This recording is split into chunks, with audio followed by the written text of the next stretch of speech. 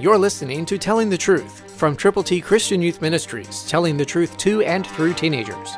Here is Triple T founder George Dooms. Believe on the Lord Jesus Christ. Romans 6:12 is a very pertinent personal verse. Listen, therefore do not let sin reign in your mortal body, that you should obey it in its lusts. That's why Jesus paid the price for your sins and for the people that you know, that you love, you care about. So get copies of God's plan of salvation called God's ABCs and give them to people and let them know how to get to heaven. Call 812-867-2418. And when you call, let us know how many copies of God's ABCs you will prayerfully present to people who need to know how to get to heaven. Therefore, do not let sin reign in your mortal body, that you should obey it in its lusts.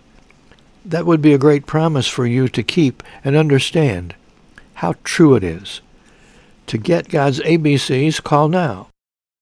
And if you can't get through, keep calling tomorrow, and someone will take your call and get God's ABCs to you. Know this, when you call, God will hear and answer your prayers when you call on Him. He's available. You can pray anytime, under any circumstance. God will hear.